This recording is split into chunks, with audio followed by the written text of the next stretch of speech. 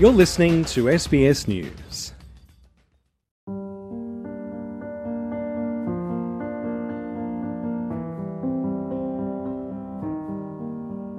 I now started to ask the question, why did it happen and so violently and so sort of psychopathic behaviours? And I found that griefology doesn't shame, blame, vilify, demonise. You know, you look at our life expectancy and it's something that we have to talk about. I've had my funeral plan written out since I was a young teenager and I thought that was normal. Everyone, at some point or another, will lose someone or something they love. And yet grief is still seen as a taboo, particularly in dominant Western cultures. So how do different cultures hold space for grief, and are some better equipped than others? And how can we think about grief beyond the concept of death, looking at other profoundly life-changing forms of loss? I'm Katrina Stirrett, and this is the third instalment of Living Loss. In this episode, we explore the world's oldest continuous culture, Indigenous Australians, and the varying complex ways First Nations Australians navigate grief. Rosemary Wanganeen, who you might remember from our first episode, is a proud Kaurna and Wiringu Aboriginal woman and Stolen Generations member. Exploring this traumatic experience led her to discover the deeply unresolved grief that permeates through much of Australia's post-European settlement history and broader European histories. You might recall this was prompted by a profound realisation of her own trauma and grief, which she describes as Phase 1, when she found herself at a women's shelter at age 28. I had to do all of that research to come out the other end, and having that really deep understanding of grief forgiveness, not religious forgiveness. Grief forgiveness through griefology enables a person to go through a deep grieving process to come out at the other end to forgive, whereas religious forgiveness, because they became a part of our story as Aboriginal people, they talk about forgiveness, to forgive and forget and just move on. That doesn't sustain, that doesn't do any healing whatsoever. Now I know the power in the grieving process to be able to forgive, to sustain me in thriving. In developing her 7 phases of grief framework, Rosemary delved right back into the history of Australia's colonisation. Following Phase 2, which she says involved recognising and exploring her unhealed childhood losses and unresolved grief, Rosemary decided to look into Australia's colonial history. She asked herself the question, who had the right to take me away from my family? I now started to ask the question, why did it happen and so violently and so sort of psychopathic behaviours? And I found that griefology doesn't shame, blame, vilify, demonise. And so here I'm just wanting to understand, why was I removed from my family? Looking at 1788 begged the question, if 1788 arrived so violently, why did that happen? Which then meant that the English and the convicts who came here, they must have a story. Something must have happened to them, but what's their story? This led Rosemary back as far as the ancient Greek philosopher Plato. She concluded that unresolved grief was responsible for the violent colonialism that shaped the experience of Aboriginal Australians as well as other Indigenous peoples around the world. And so I go all the way back to finding a guy called Plato. And Plato coined the idea in 388 BC that grief is not only illogical, but it's a weakness. And I thought, whoa, that's something is in that. So then I started to read between the lines and realise that, or my thesis is, when humans shut down their healthy grieving processes, particularly healthy grief anger, they shut it down out of fear of being labelled weak. What happens to their physical body, I'm thinking? And then I thought, it's got to go somewhere. It escalates. Unhealthy grief anger, suppressed, escalates to unhealthy grief anger, escalates to rage, escalates to violence, escalates to psychopathic behaviours. Yarrika Bales is a proud Biri Gubba Gungala and Wanara Bundjalung woman and a cultural intelligence facilitator at the Black Card, an Aboriginal Australian organisation established by Aboriginal elders and educators Mary Graham and Lilia Watson. Yarrika speaks to people all across Australia on a daily basis, educating them on the traumatic history of colonisation for Aboriginal Australians, as well as the ancient civilisation of community and kinship fostered by Aboriginal Australian cultures. Yarrika has experienced multiple deaths within her family from a young age, an experience she describes as sadly common in Aboriginal families. I think the first major death in my family that was so close to me was my mum. I was 19 years old, a single mother of 2-year-old twin daughters at the time. And it was so unexpected because she was only 45 and she went back to Redfern for a bit of a holiday and never came back. So I dealt with it very differently to the way that I've learnt to deal with, grief and loss and trauma. And in my older years, my natural reaction was to self-medicate and just to fill that huge void that I was feeling. And the anger, why my mum, anyone. I guess I expected to have my mum in my life forever. She was a very staunch, strong, she just seemed invincible. This grief was only compounded by subsequent deaths in her family. Yarrika noticed herself imitating her mother's life of substance abuse, and only in recent years came to realise this to be the intergenerational trauma which is often deeply embedded into the lives of Aboriginal Australians. She never spoke about what happened to her when she was little. My nan never spoke about. We go back 5 generations of stolen children on my mum's side, and they never once spoke about it. You would never know. They always presented so strong, and now I know why. Looking back on it, everything makes perfect sense. Trauma is stored in our DNA for at least 7 generations. So that really put things into perspective for me. And what I think is most difficult within our communities is there's no translation. So when we talk to people with a language barrier, we never had intergenerational trauma here. So colonisation introduced, the disconnection of culture, language, ceremony, leading to the statistics that we're seeing now. Intergenerational trauma is something Uncle Michael Welsh is also sadly familiar with. The 71-year-old is a member of the Stolen Generations, removed from his family at just 10 years old, alongside his 6 siblings.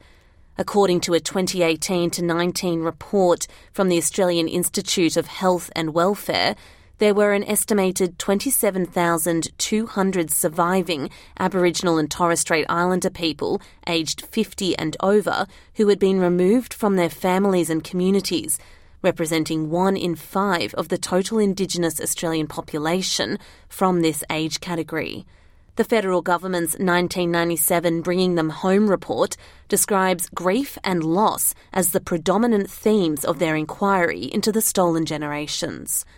Uncle Michael speaks warmly of life before he was taken away to Kinchela Aboriginal Boys' Home in the New South Wales mid-north coast, an institution run by the state government with the intention of forcibly assimilating Aboriginal boys into non-Indigenous Australian society.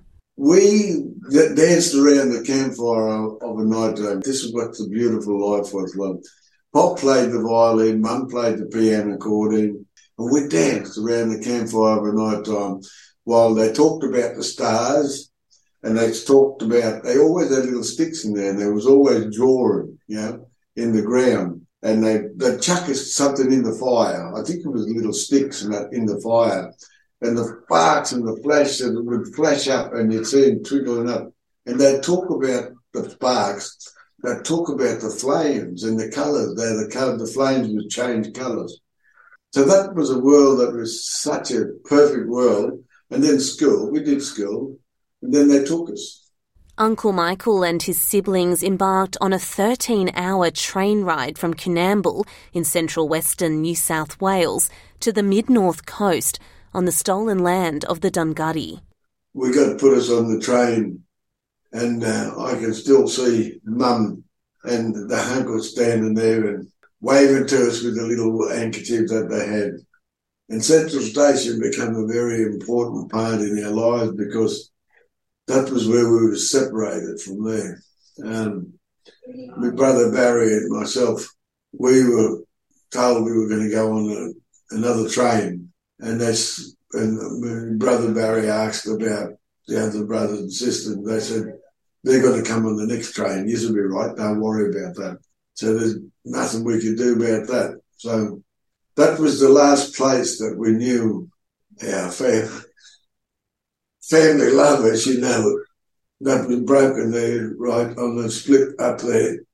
Uncle Michael says he was subject to horrific sexual, physical and emotional abuse in the institution. But the boys were also stripped of their identity in every sense. I was Michael when I went into the homes. When we passed through those gates of L that we call it, so we were given numbers.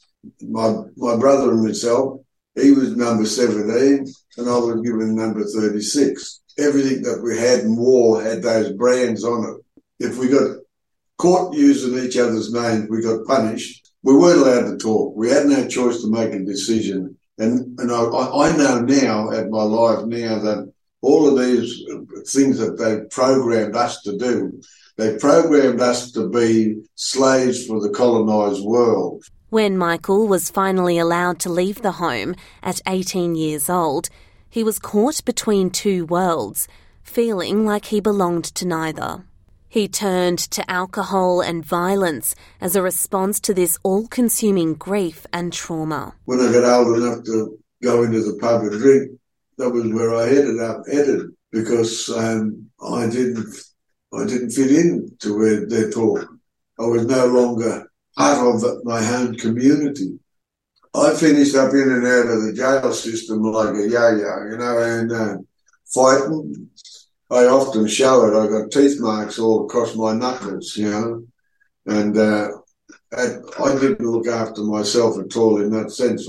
I didn't know I was reenacting what these people in that home's done to us. They taught us how to fight. They taught us how to knock people down and told us we were never allowed to ask questions or do anything. So that was coming out of me. Connection to community and country is vital in breaking the cycle of intergenerational trauma and grief.